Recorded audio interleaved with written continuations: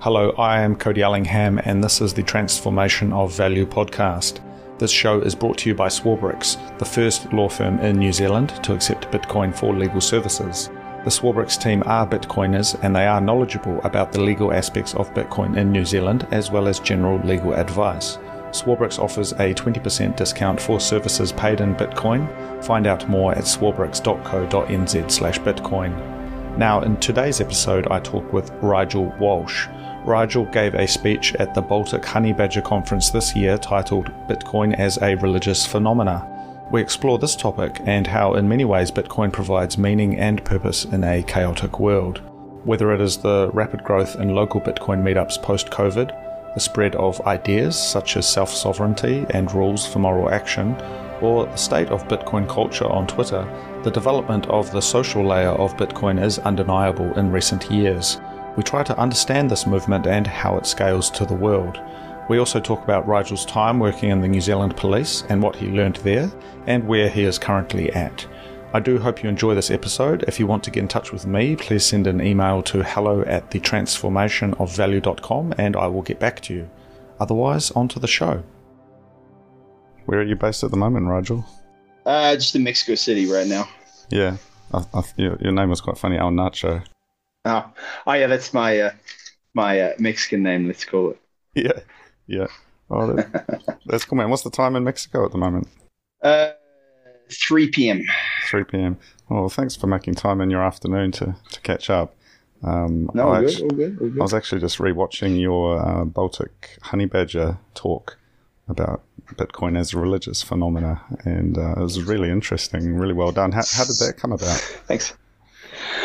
Hey, it's something I think we all think about to some degree, right? It's a bit of a meme or a common joke, like Bitcoin's a cult, Bitcoin's a religion, et cetera, et cetera. But, kind of like I said in the talk, a lot of joke, but no one seriously looking at the substance behind that idea or that claim. So I know, I've been meaning to do talks. I did my first one in 2019, and then COVID happened, and so that kind of put things out of the way for a year or two, just in terms of the chaos and conferences not happening, but B, travel and everything else going on in my life. So I really started again in 2022, and I've got a lot of ideas in the pipeline. And when I did the first one in 2022 last year, Honey Badger, I was when I was writing, I was thinking, well, I think this is some substance. This is the psychopath versus sociopath one. I was like, I think this has some good substance, but I don't know, am I going a little bit out there on the limb too much? How well is this going to be received or whatever? So I put that one out there and kind of we'll wait to see how it went down. It got a pretty good response. So I thought, okay, I'm onto something here. And so to answer your question, that is one of many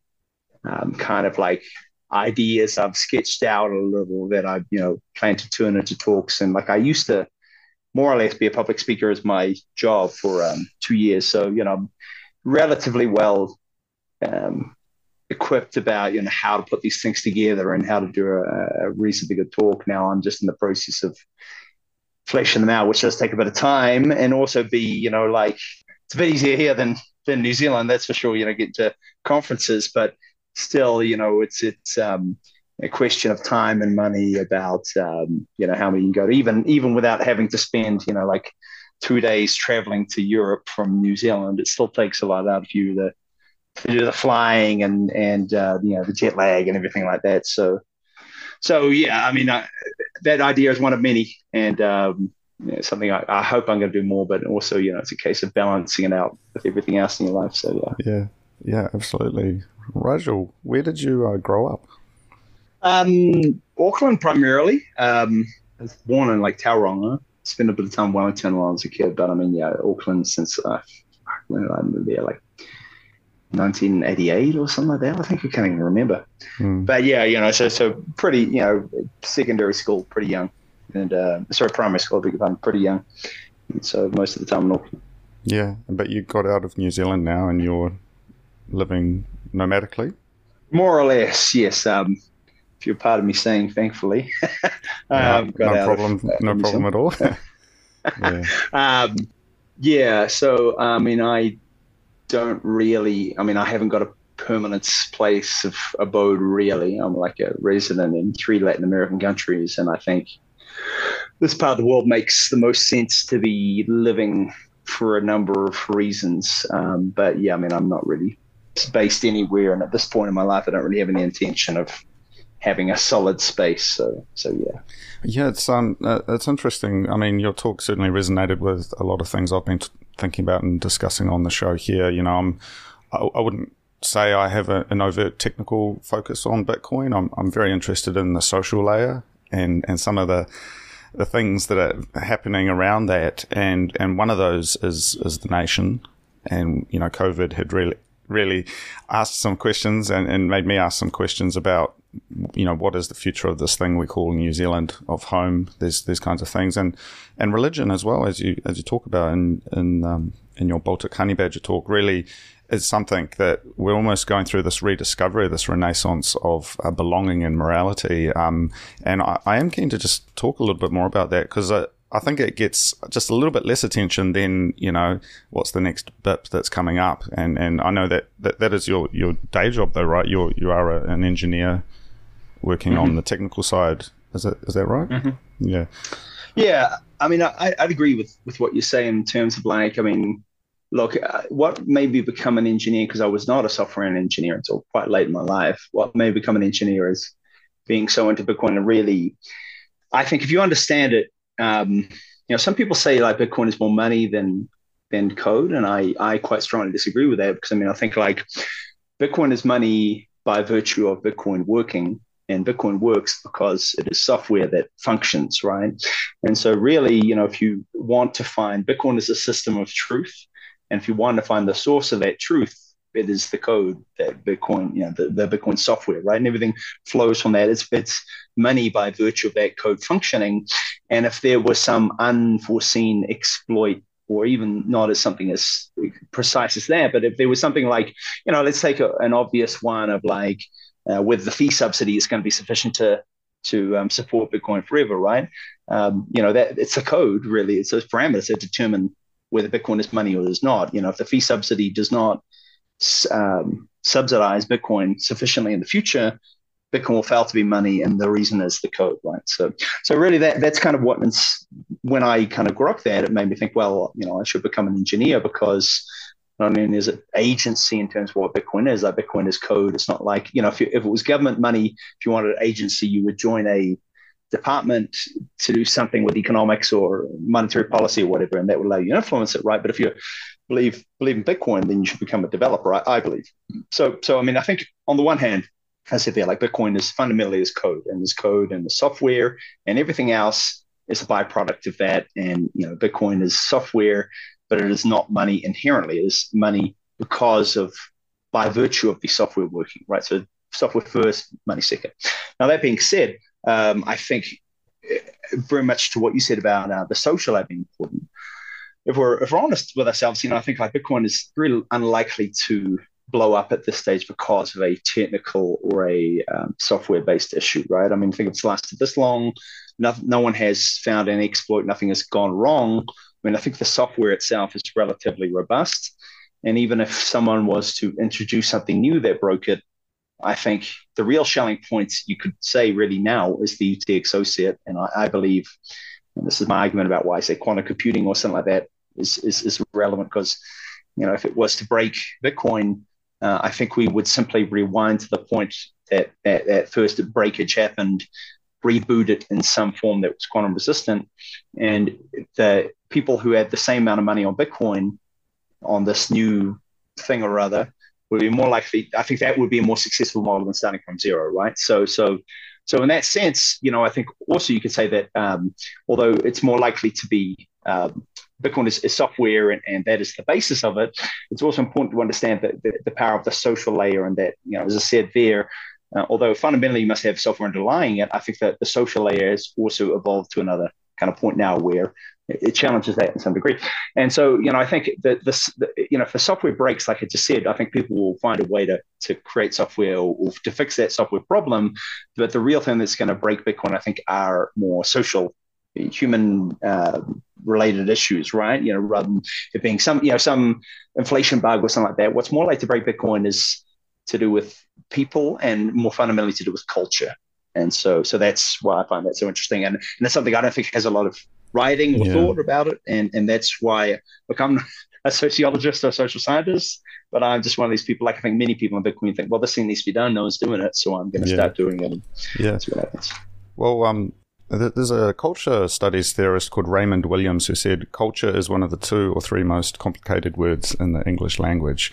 And that, it really talks to that sort of lowercase c and uppercase c of culture. Is it the clothes we wear and the way we talk, or is it the deeper belief systems and the way we organize society?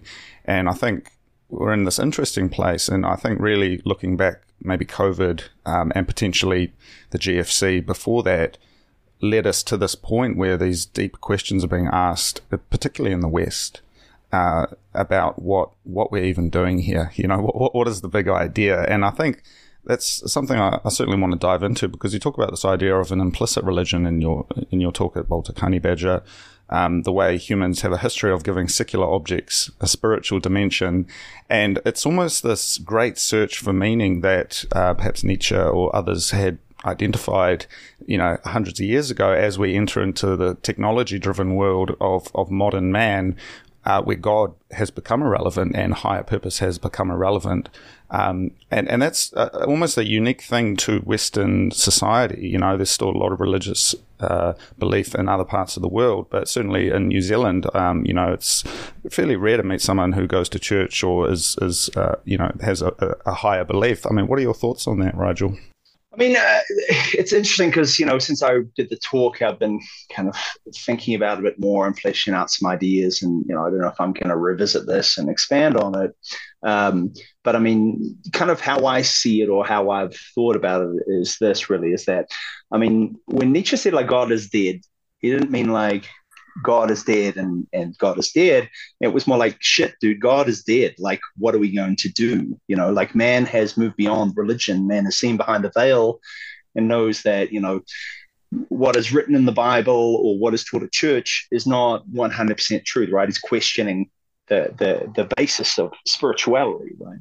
And I think if you understand, like, to my mind, I mean, this is obviously a very deep question and with many answers, but I think the simple answer to my mind is like, what is God? Well, God is a metaphor, representation of everything that man does not know and cannot understand, right? The world, you just go look at the stars up in the sky. The world we live in is far more profound and grand than our ability to comprehend in our lifetime or many times beyond. It's greater than the human mind to understand, right? So I really think that God is a representation or a metaphor for everything that is beyond our control or our understanding, and that really the worship of God is an act of humility, if you like, or a way to reconcile our place in the universe, of saying there is something far more powerful than what we are, than whatever I will create in my life. I am nothing, I am zero. And therefore that gives you a place, a kind of, it's a degree of context in the world, but it's also a way to deal with that existential dread of like, wow, when you think about that, that's going to blow your mind. That's going to destroy many people's brains, right? It's just too crazy or infinite or kind of nihilistic, I guess, for a lot of people to process, right? And so I think like God, if you look back in every religion and every culture, that's really what God is answering, is like, long before we had the degrees of science that we did, there are many things about the world which are crazy and mysterious. And if you thought too much on that, you would go crazy, you'd lose your mind and the lack of agency you had in the world, right? So God is a metaphor for what we don't understand, is a way to kind of process and understand the world around us, right? And so I think that not just is it like a placeholder, if you like that, but it's also a way or a method to be able to like deal with the world around us and find meaning and find purpose and relates to this thing of, when you have consciousness like a human being, you realize how you can look around and realize how insignificant you are in the space of things. God is a way for you to process and understand that as a system. So as I talked about in the talk, I think Bitcoin and many other things, but Bitcoin is an obvious one. It's no surprise that they take on a religious flavor, because I think it answers some of these questions, right? About, here is the thing which is so perfect and so powerful and so beyond our ability to understand in many ways, many fashions, that, the only way that we can understand it or relate to it is the way that we would with God or religion or similar behaviors to those. Yeah. So, Well, yeah. yeah, there's certainly a lot of mapping between the kind of practice of, of religion and a lot of the Bitcoin, Bitcoin culture, and that sort of with the idea though that that's not representative of everyone. There is, I think, a certain Twitterverse of people who follow that, and also that there is a whole other world of people out there who are just using it as money and they don't ascribe any of that meaning to it. So I guess what we're talking about here is sort of that way it seems to capture people, and particularly it seems to be a Western phenomena in my experience. The people who are being absorbed by this and being captivated by this idea that it's more encompassing, certainly have a shared connection. Perhaps English speaking, perhaps Western countries, that sort of thing. And you talk about a couple of aspects that Bitcoin and religion have in common around social connectedness, meaning making, rules for moral action, and then creating the sacred amongst the profane. And it seems like there's been this call to action. And again, I think COVID for a lot of people was what really kicked that off, that there's this kind of real big issue with the way the government can just, control people's lives. They can print the money to control people. They can do all of that stuff that we all are aware of, I think. And that there's something deeply, fundamentally wrong and perhaps even evil, you could say, arguably, about that control mechanism, and that this is a reaction to that call. And again, this is coming from a place of the West, I think. It's coming from an English-speaking world where we're sharing media, we're sharing these stories. So do you think that's kind of that was a bit of a genesis for this increased participation in the Bitcoin culture with the big C? Yeah, I mean, I think there is definitely, COVID has played a big part in changing people's attitudes or receptiveness towards Bitcoin, right? And in some ways, I'm cynical about whether it's that great or whether it was the trigger in terms of, I mean, if you simply look at price action, percentage-wise, it's quite a pathetic performance, to be quite frank, compared to, like, say, 2014 to 2017, so I mean, there's a lot of things there about, the scale of, the bigger the price, the harder it is to move the needle and things like that. So I'm not sure if you can put too much credence in that, but I mean, I think overall what I see more in terms of Bitcoin culture would be, I feel there's been, and this kind of returns to what my previous Honey Badger talk in 2022 talked about. I feel there's been quite a strong degradation in the strength or the substance of, like, what Bitcoin culture is, right? There's a lot of, like, meaningless parroting of narratives and memes and stuff. Like, people don't really understand Bitcoin or even what these things are. They're just NPCs repeating sound bites. And I think that's become much more prevalent in Bitcoin than it was, say, in 2019, 2018, the last cycle. And, I think the reason is partly, as I talked about in that previous talk, this is just the way things scale, right? The bigger things get, the more people, the lower the IQ level on average becomes, of people who come in. And as I kind of talked about in the religion talk and in that previous talk as well, I mean, part of this is, if you want to communicate things at scale, you need simple, Dharma messages, which I think is what we see more in Bitcoin.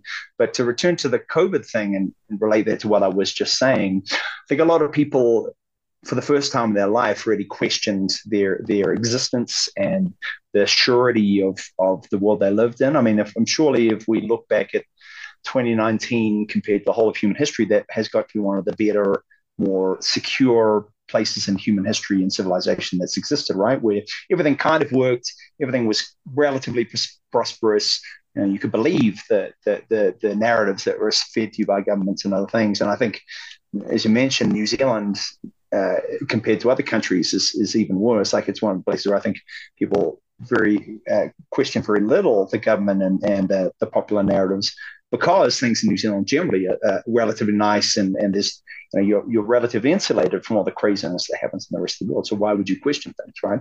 But I think COVID really made people realize, just how much of a facade this stuff was. And to me, it wasn't that much of a shock in terms of like, when, like I'm sure like I worked as a police officer for 10 years. When you do, you realize most of what people believe about many of these things is a total facade about the competence of the government and the systems that are in place. It's all a joke, right? But I think for a lot of people, they kind of had that realization and that awakening. And I still feel there's a lot of people, man, who are dealing with. I mean, maybe PTSD is a bit of a strong word to use, but people who had their system of belief about the whole basis of their the way they construct reality was fundamentally fractured or cracked by COVID, and they're still trying to reconstruct it.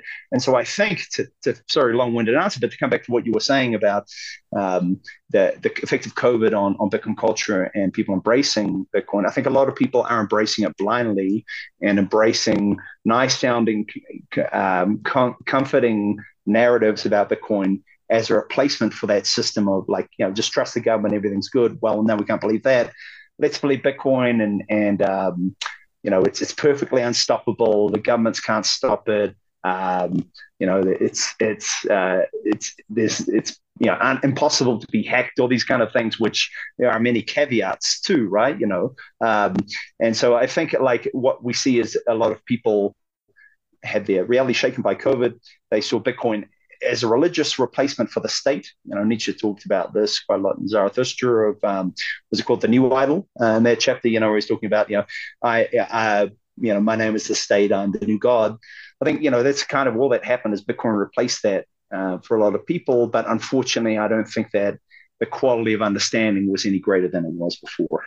Yeah. So, yeah. Yeah. You talk about you may be dumbing down the message of Bitcoin. I'll maybe push back a little bit on that. I agree that there is certainly cheerleading happening, and one of my goals that I set out with this podcast was a deep focus on truth seeking, and even if that flies against what's being talked about in the Bitcoin world, actually to push back and ask the questions, and accept that I don't actually know anything, and so all I can do is ask questions. But in terms of the lowering of the IQ, I almost feel like it's more of a it's that group think that, you talk about it, you go to a Christian music festival or one of these kind of mega churches, and everyone is part of the crowd, or even a festival, just, any old kind of event, where people are brought together. They have this other kind of consciousness, which is not, in a way that probably explains why, people love their summer festivals and that, because you can be part of this collective and you lose yourself in that collective. And that's, historically you saw that, festivals and sort of certain rituals and things where you could become part of that. But, something like COVID creates an isolation and atomization of people into work from home on their laptop kind of people. And so maybe part of that is there's something very blissful about being part of a collective where you lose yourself into that, perhaps. I absolutely agree with what you just said. But I mean, here to me is the contradiction or the issue with that, right? Is, yes, I think like there is a massive part of Bitcoin and Bitcoin festivals and conferences and things like that are exactly that, is that people, and I talked about this in the religion talk, right? A part of what people seek, and people fundamentally need as human beings is connection to other people, right? And not just connection to other people, but to be connected together in pursuit of some higher cause or some higher goal or mission, right? To be a cog in a wheel of something greater than what you are, right? Is something that people fundamentally seek.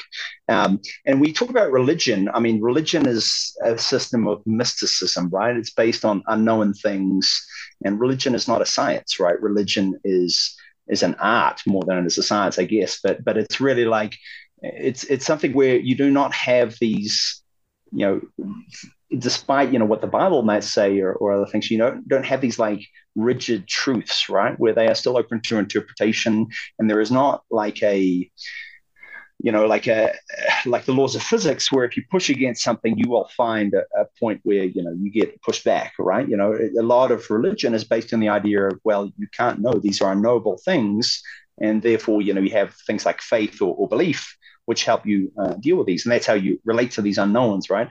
Whereas I think Bitcoin is fundamentally different to those things. There are hard unchangeable truths to Bitcoin. There are ways, because it is really like a social organism.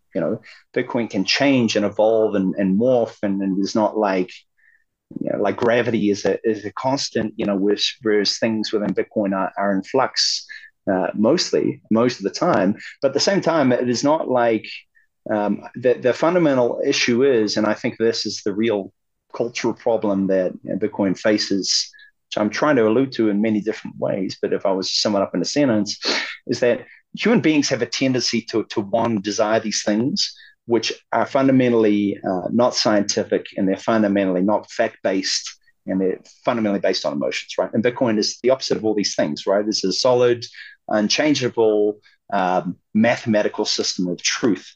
And these two things are in contradiction with each other because, people want to behave in a way which is emotionally gratifying, but something that is emotionally gratifying is not what works for Bitcoin as a system of mathematics and numbers and cryptography, right? So, I think just simple example. There's many, you can go on about this for many hours and in many different ways, but let's take, for example, the OPSEC people versus let's be honest, and let's say Swan Bitcoin right work is doing, right. Swan has a very out there public kind of way of approaching things, and is really trying to make Bitcoin very normal and approachable, and not this weird computery thing, but a lot more relatable, right, to people, and they can understand, right. And the culture that you'll see at that and other conferences now is a lot more, I can see it, just a lot more normal, and it's a lot more kind of what you would expect at a music festival or something like that, right? But I remember the days of Bitcoin conferences where people were very aggressive about not taking photos of people without their permission, about privacy, about OPSEC and things like that, right? And that is because you have like a digital indelible marked on the blockchain forever, right? And so these steps are important, and the things that you want to be proactive about to protect your identity and your stuff in the future. But that sounds in direct competition, or against, if you like, the idea that, well, at some point, if Bitcoin is going to become the money of the world, just like a revolution in the streets, right? You can have like the secret groups meeting, whatever, but at some point you got to realize the groundswell is there, where you get out in the streets with banners and flags, and everyone joins you and storms the parliament or whatever it may be, right? And so I think there is an inherent contradiction there, where neither of those two is inherently right or wrong. But I think this tendency to make it more social, to make it more relatable, to appeal to human emotions, is also somewhat in contradiction with the nature of like what makes Bitcoin successful. And again, kind of part of what I want to talk about is to understand this contradiction, right? Of Bitcoin as software, and it must function as software for it to be money. But if it's just a repo on GitHub, well, there's never money and this thing that can take over and control the world, right? So we've got to bridge this gap between these two things. But no one is talking about this. No one understands or has done any writing about how this cultural gulf is kind of crossed in a way which is non-disruptive and is going to minimize damage on both sides. And so again, this is just what I'm trying to talk about and elaborate on. All these things is just how do we do this? Because it's a very important part of what the future of Bitcoin, but again, something no one's talking about. Yeah, well, we've been talking about religion here, but what really comes to mind when you talk about physics and how physics, you push hard and it starts pushing back at a certain point, there is actually a layer above that which Plato talks about, which is mathematics, which there is I think a subtle nuance there.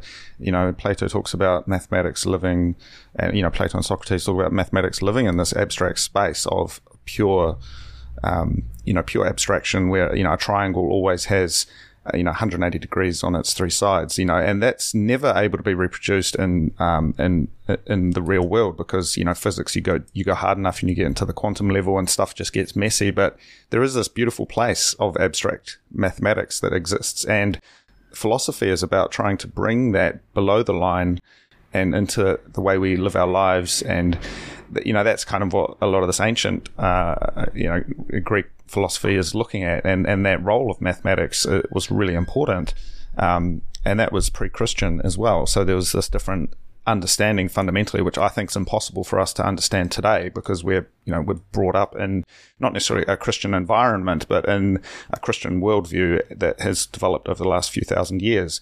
And so there is mathematics there, which at the core is code and Bitcoin. It lives at the top of that. But Rigel, you mentioned you worked in the police for 10 years. I am curious to maybe just learn a little bit more about that, because that's certainly an interesting place to be, working within the state, seeing how it works from the inside. Something we're looking at it from the outside and being critical of it. But like, what was your experience? What were you doing there, and what did you learn during that time? Yes, I mean, I joined when I was 21, and that was probably from reading too much Nietzsche, etc. Where my belief was that to understand reality fundamentally in oneself, you need to like embrace danger and real danger, not like some nice sanitized version, but really seek out the dark side of the soul, if you like, for yourself and for the world around you.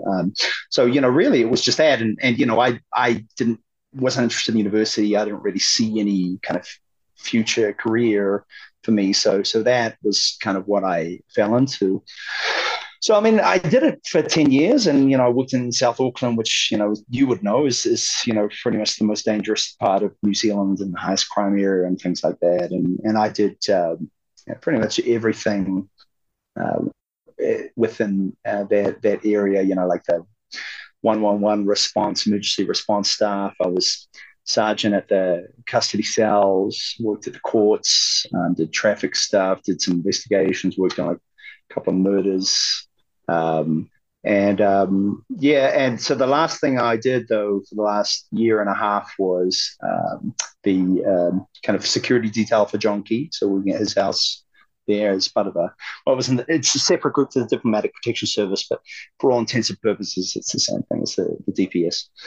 So I did that for a year and a half, and basically it was a combination of two things. Like one, I was doing the residential security and to do the bodyguard stuff for the Prime Minister. There's a selection course, which is not quite as extreme, but relatively close to something like the SAS selection or something like that. And so I did that, and at the time there was this diplomatic fallout in the newspaper where there was this kind of empire building thing where you had DPS in Wellington and what was called VIPs in Auckland, which were the same people, same skills, same everything. But the DPS wanted to be the people who protected the Prime Minister. And so every week someone would fly up from Wellington and spend the majority of the time in Auckland traveling around and collect quite a nice hefty bonus for being out of town and doing that. Let's get out to the paper. There was a budget blowout of $7 million.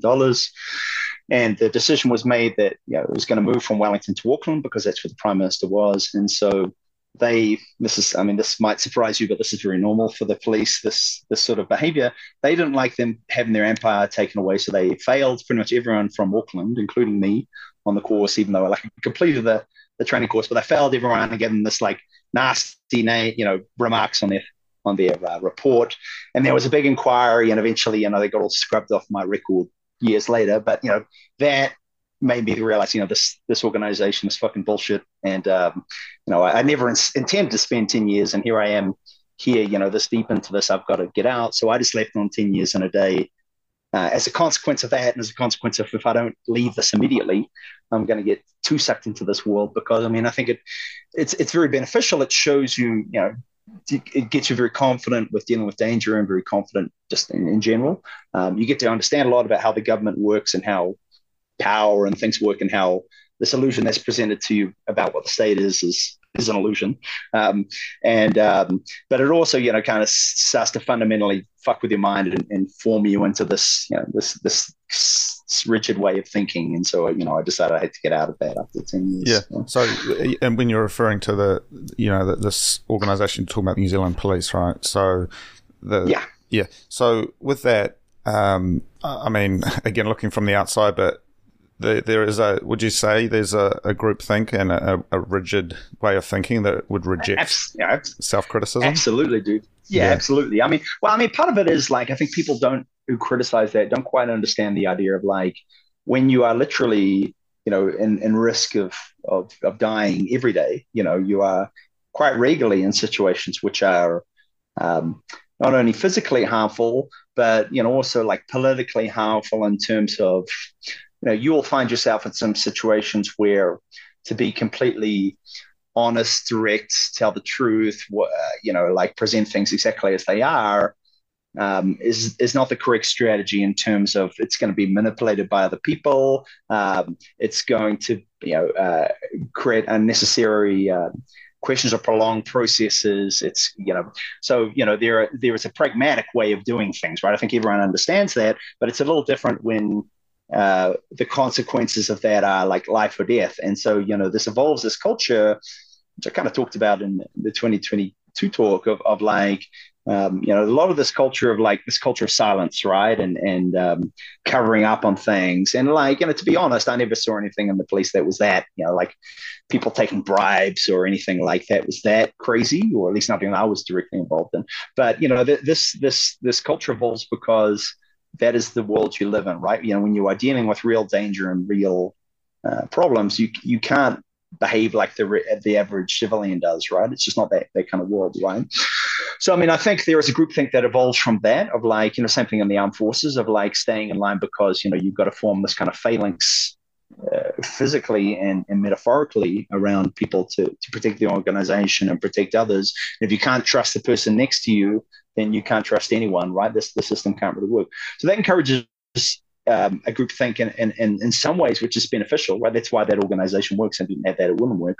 But at the same time, there's a lot of bullying and like stupid behavior that goes on to reinforce that. Like, silly example, a pretty common thing to happen when you're like a new cop is you get your notebook and you put it on the photocopier to photocopy some notes, and you forget about it and you leave it on the photocopier.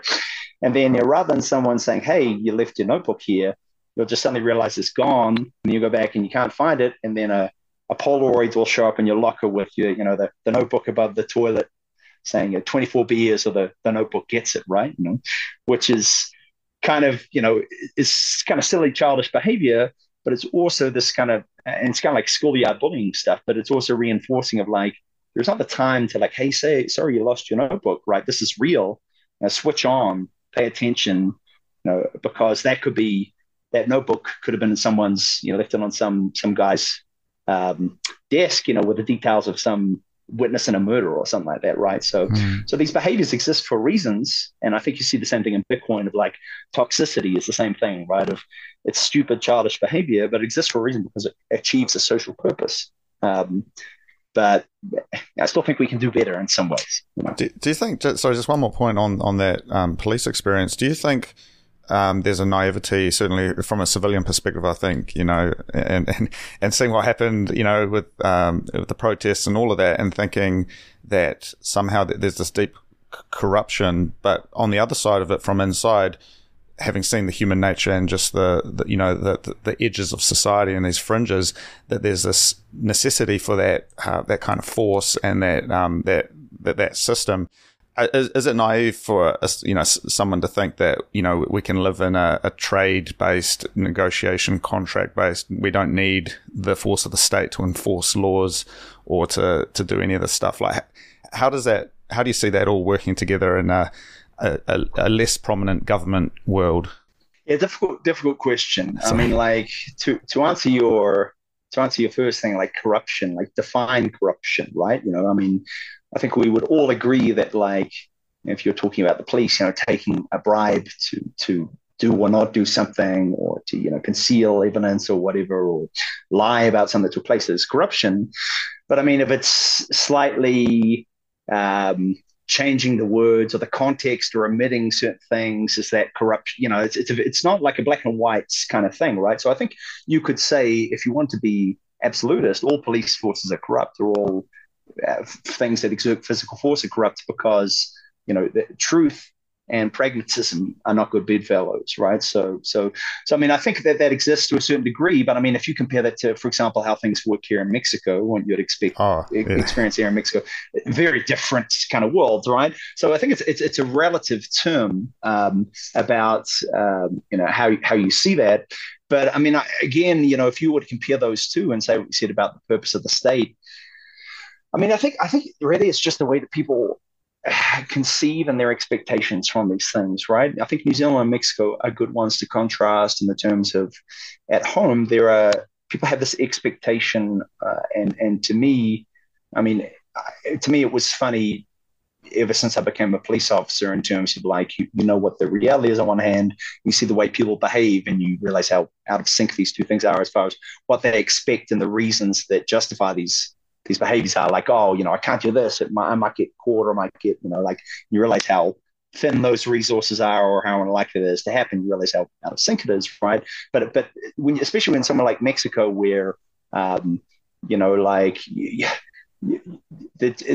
doesn't work that way, you know, like if you want to get something done, you have to pay someone some money, right? And that is just the way it works. Whereas in New Zealand, like the idea of bribery is insane. Like, you know, if you were to tell me what do you think if you were to bribe a cop to get you out of a speeding ticket or something like that? What do you think you would pay in like New Zealand dollars? Oh, I mean, personally, I think if I said to him, "Oh, look, man," you know, and tried to slip him $100, I think he'd come down on it like a ton of bricks on me, and I think he would he'd arrest me.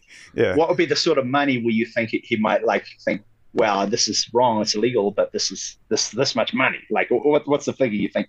I think to turn a New Zealand cop, it would have to be $5,000-$10,000, you know, for that's what you'd think, right? Yeah. And I would think a similar thing, right? Because, you know, they'd be like, oh, you know, maybe it's a small infraction, but the cost of me getting caught is very significant, right?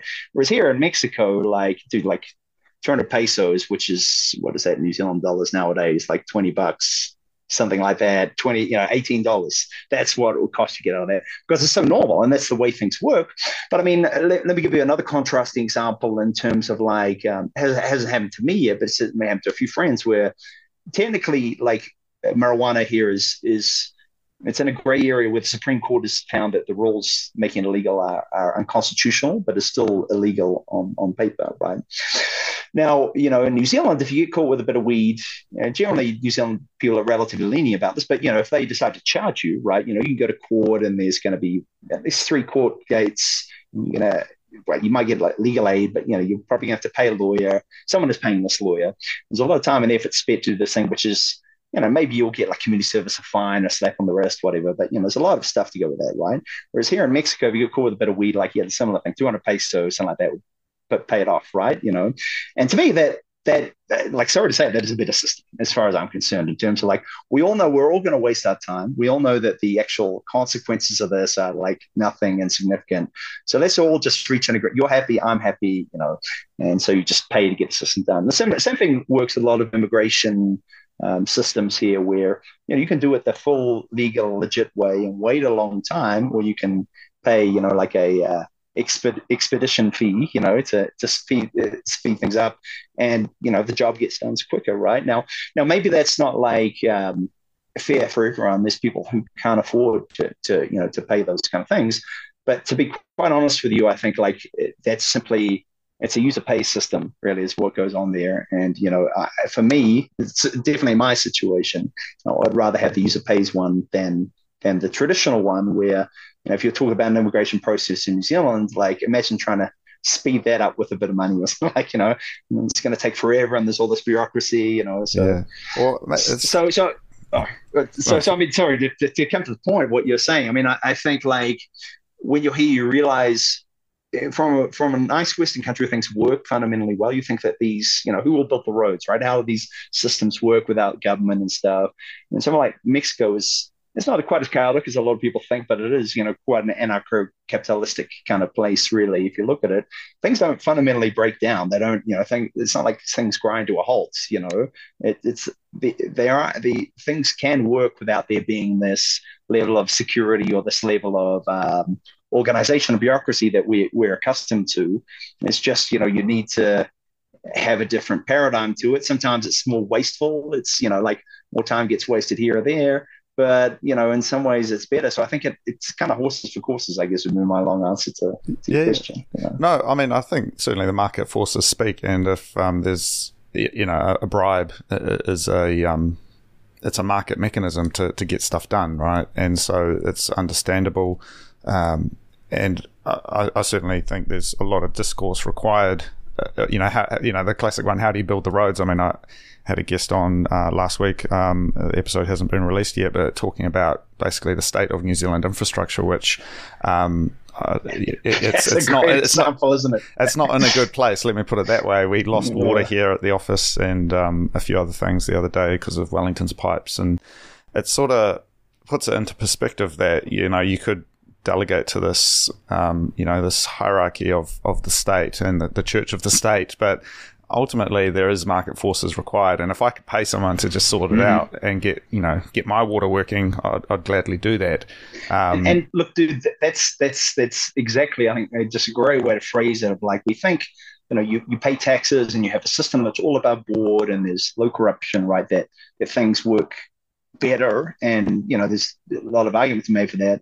But New Zealand is a great country, I think, you see, where the bureaucracy and red tape gets to a certain level where, yes, it's all by the book, but what is by the book becomes so complicated and tangled, and so much money is expended on lawyers and consultants and stuff in this process, that it starts to become a very inefficient process and not ideal, simply because like, you think like corrupt is bad. The same process of corruption, of like people siphoning money out of the system and things succeeding not based on meritocracy but based on like other bullshit, equally applies to an overly bureaucratic country. Just taking things in a different direction. So certainly, looking critically at the discourse on Twitter about Bitcoin, this kind of, you had a meme there on your talk around the fundamentalist Bitcoin starter kit, and it's got like a Glock and a Holy Bible, a cold card, and I can't remember what the other thing was, but it's sort of this steak. Oh yeah, and a steak. Sorry, the meat eating thing. And I look at that, and often, having traveled quite a lot and spent time in Southeast Asia and different places where you've got kind of the opposite of all of those things. You've got huge parts of Asia, or huge parts of the world which are vegetarian for their religious reasons. They've got a karmic system. They've got it's not Christianity. There's this different kind of worldview, and I wonder how those things connect. Obviously, Bitcoin, as we talk about, it is a technology that has a social layer, but it certainly seems there's some very strong dogmatic things that I've seen, and even quite technology-oriented media, Bitcoin media, really coming out and saying, eating meat's great, and the vegetarian thing's a scam, and trying to like bridge those two worlds, because there's a billion people out there who are on the other side of that. How do you see that working? I mean, I think, like, as you said, that's just Twitter, right? And that's a very small, very vocal minority compared to the whole world of what you would call like Bitcoin users. I don't know if you've seen like Sergey from Bitrefl's talk from 2022 at Bitcoin Pizza Day about that. He talks about Bitcoin as a tool, or Bitcoin as a movement, right? And I think those people are obviously very heavily in the movement space, and that's a very small percentage, I think, of like Bitcoin users, if you were to talk about anyone who just happen to have some Bitcoin.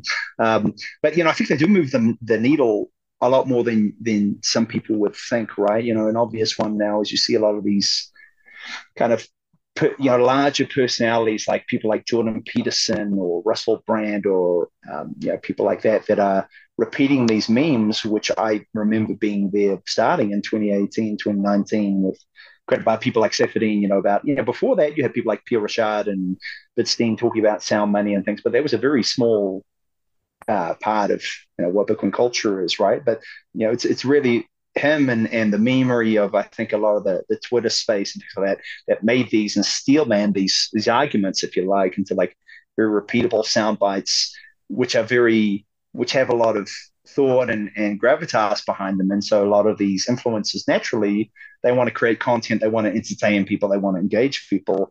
They take these ideas and use them, right? And so I think that the work of the Twitter space is not something to like be ignored or dumbed down, because it has really ended on the world scale. Politicians are using the word shitcoin, right? You know what I mean? It's like it's not for nothing, But on the other hand, as you said, that's not everyone, and it's certainly not representative of everyone, right? And I think one thing which is very clear to me is that like America dominates the narrative, at least certainly on Twitter. I don't think at conferences, but definitely um, on Twitter far more heavily than anywhere else. And that, of course, like not wanting to necessarily criticize America or Americans for this, but of course, you can't help but introduce your own biases and flavors into this, right? And so I think you do see a lot of these very American kind of behaviors and cultures come through, which is not an uncommon thing in our world, right? If you look at like media, TV, that's why America is, why I personally think China has got a shot in hell of overtaking America, is that one thing that America does very well is exporting its culture, and its culture is a very powerful force of control and domination and things like that, right? So I don't think it's that different than movies or whatever. But yeah, I mean, I think one thing that a lot of these people forget, and is something I think culturally that we, in my opinion, should address or should tackle with, is right. There's this very Bitcoin is like sound money as an investment tool, as like not really understanding it for like how 80-90% of the world is going to use it. I mean, not that quite that much, but it's definitely beyond 50% of the world needs to use it, right? It's not like they don't have the luxury of, like seeing it as an investment vehicle or things like that. These people want to actually use it as a day-to-day tool to achieve things which, if you are living in a first world country with good financial services, you don't need things that Bitcoin can provide. And so I think that kind of warps the view and warps the way that Bitcoin is presented. And, to come back to that meme, the biggest problem I think with Bitcoin culture in my mind would be that of like people, and I think social media is largely responsible for this too, is people believe that the way to propagate Bitcoin is to yell as loudly and as aggressively about their particular way of Bitcoin, and not listen to anyone, and just talk at, rhetoric, which, to come back to the talk itself, there's one other group of people which is famous for doing that, which people really don't like, and that's Jehovah's Witnesses, right? And that's, I think, how a lot of these Bitcoin people come across to other people, in terms of they through, I think a lot of this like orange pilling stuff too, right? Is like people like, oh, I orange pilled this guy today at the cafe store to accept Bitcoin. Is like, well, he's probably not going to continue to accept it, a week or two after you've left. And if you try and force it on this guy when, if you've got like a relatively well-off part of the States, there's probably not a lot of people wanting to pay with Bitcoin because they're so afraid of capital gains taxes and things like that, right? Where that's actually probably more counterproductive to Bitcoin than going about another way, right? But people don't want to advance Bitcoin. They want to have something to tweet about on Twitter to make people feel that they're all good. And to come back to that social reinforcement that we were talking about earlier, that's what people are really after, right? And so I think this is a good little tidbit of why Bitcoin culture isn't always aligned with the best interest of Bitcoin itself, right? Because it's serving people's emotional needs rather than what actually makes this thing work at scale. That's a really good way of putting it. And I think the emotional needs of Bitcoiners who maybe lived through, for the first time in their life, perhaps a real traumatic political event, which was the COVID lockdowns and all of that, maybe this is a part of a coping mechanism. But I wonder if we can reframe this and look at something like the development of the internet or the personal computer, which, you go to a village in Thailand or, India or something, they're probably going to have an internet connection, maybe not a computer, but maybe a phone.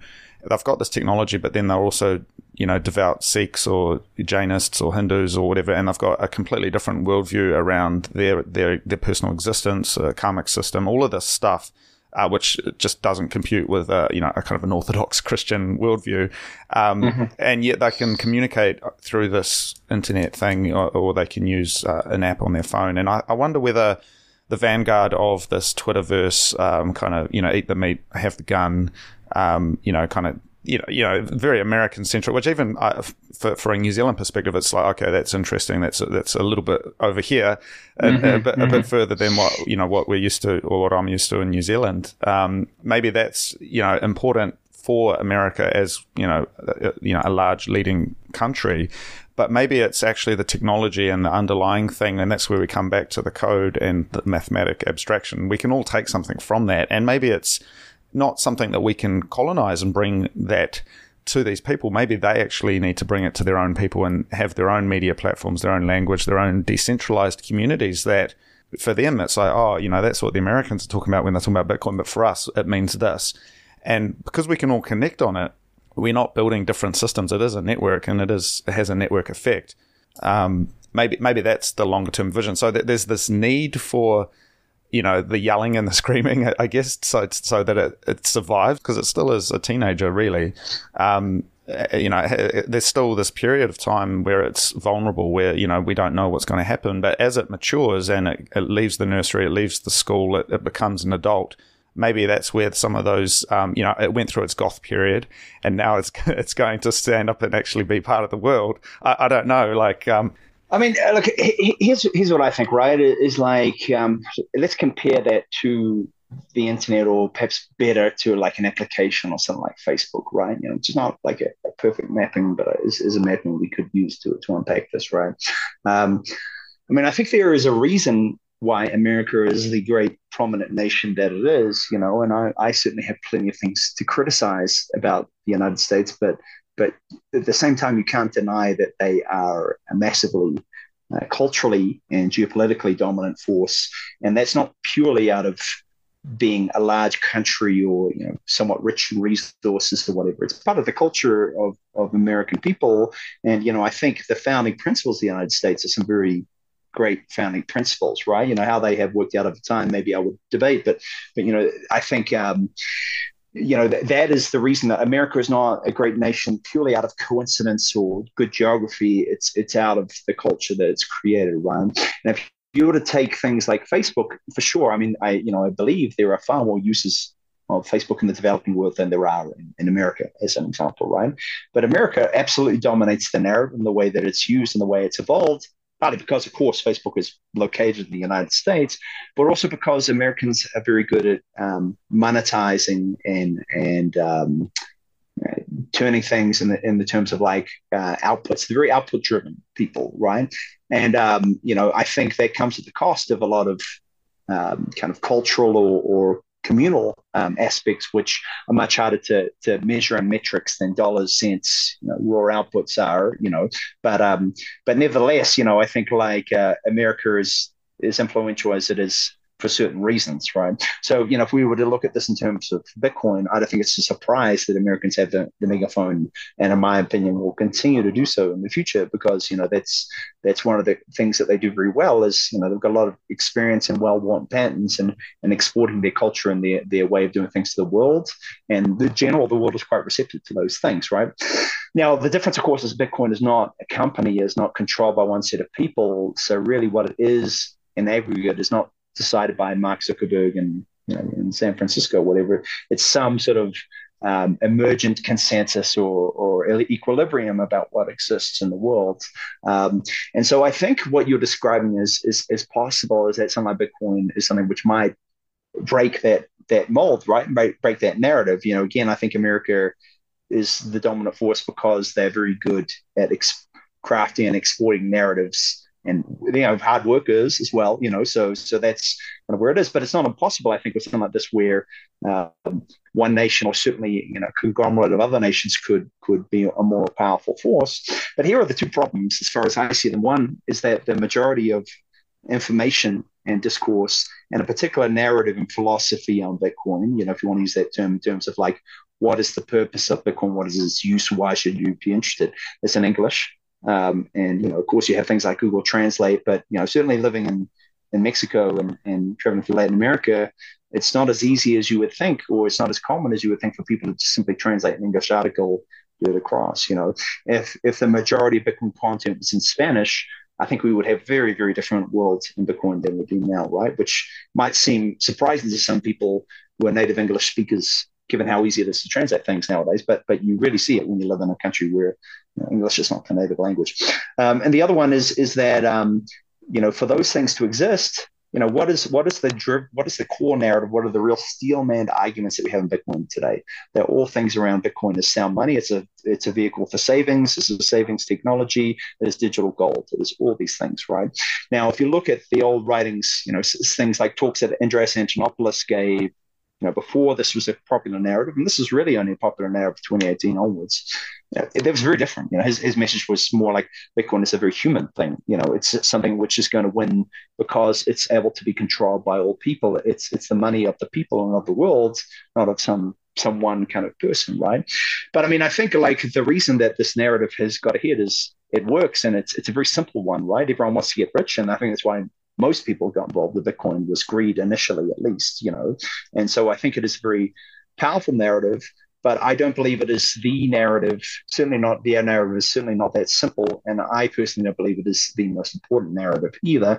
And I think if Bitcoin is to be shaped or controlled, if you like, if you could put it that way, by other places in the world, that is what is missing, is like an alternative narrative about Bitcoin that makes sense to a large amount of people in the world, right? Like living in Mexico, of course, people want money, of course it's normal, right? But what's more important to people, I think there are certain countries in the world where if someone closely related to your group of friends or your social circle dropped $100 on the ground and they didn't know about it, that they would take that money and they wouldn't tell the person, right? And there are other countries or cultures in the world where they would feel so guilty or so impelled, or they're so collectivist in nature, where they would, even though they might not need the $100, they would give it to the person because that is their culture and that is what is important. That's their values, right?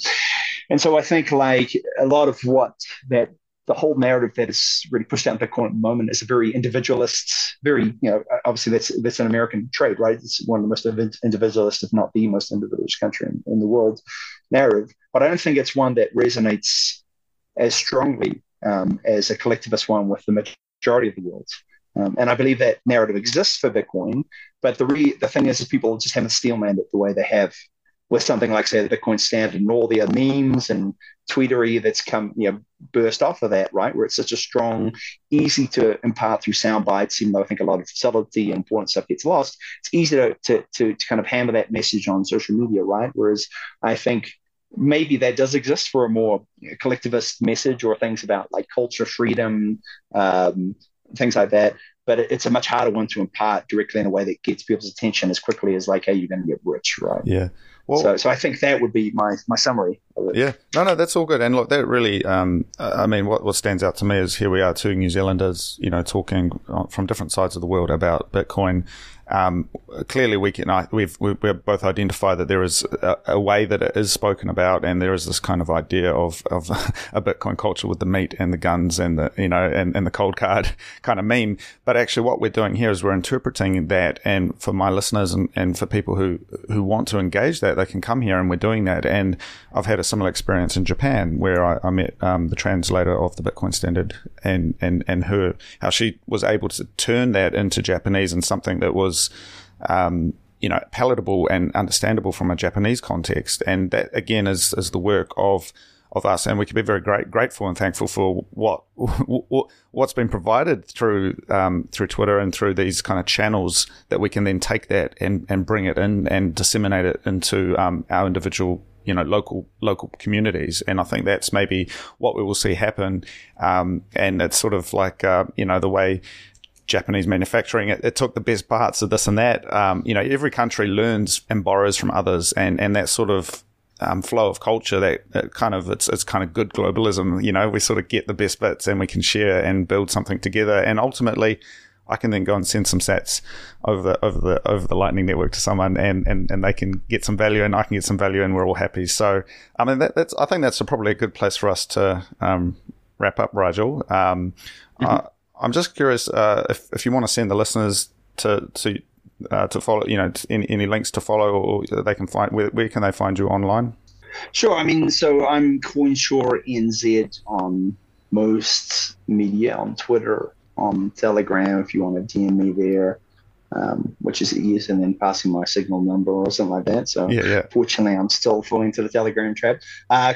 Medium too, CoinSure NZ on Medium, if you want to delve into some more philosophical ideas, have them there. And same thing with, I try and have got chopped up all my videos and got them nice, without all the other stuff from the rest of the conference on YouTube on that channel as well. So any of those there, CoinSure NZ, and DMs are open. So Yeah. Just don't DM me, hey, how's your trade going? Otherwise I'll block you. So. Yeah.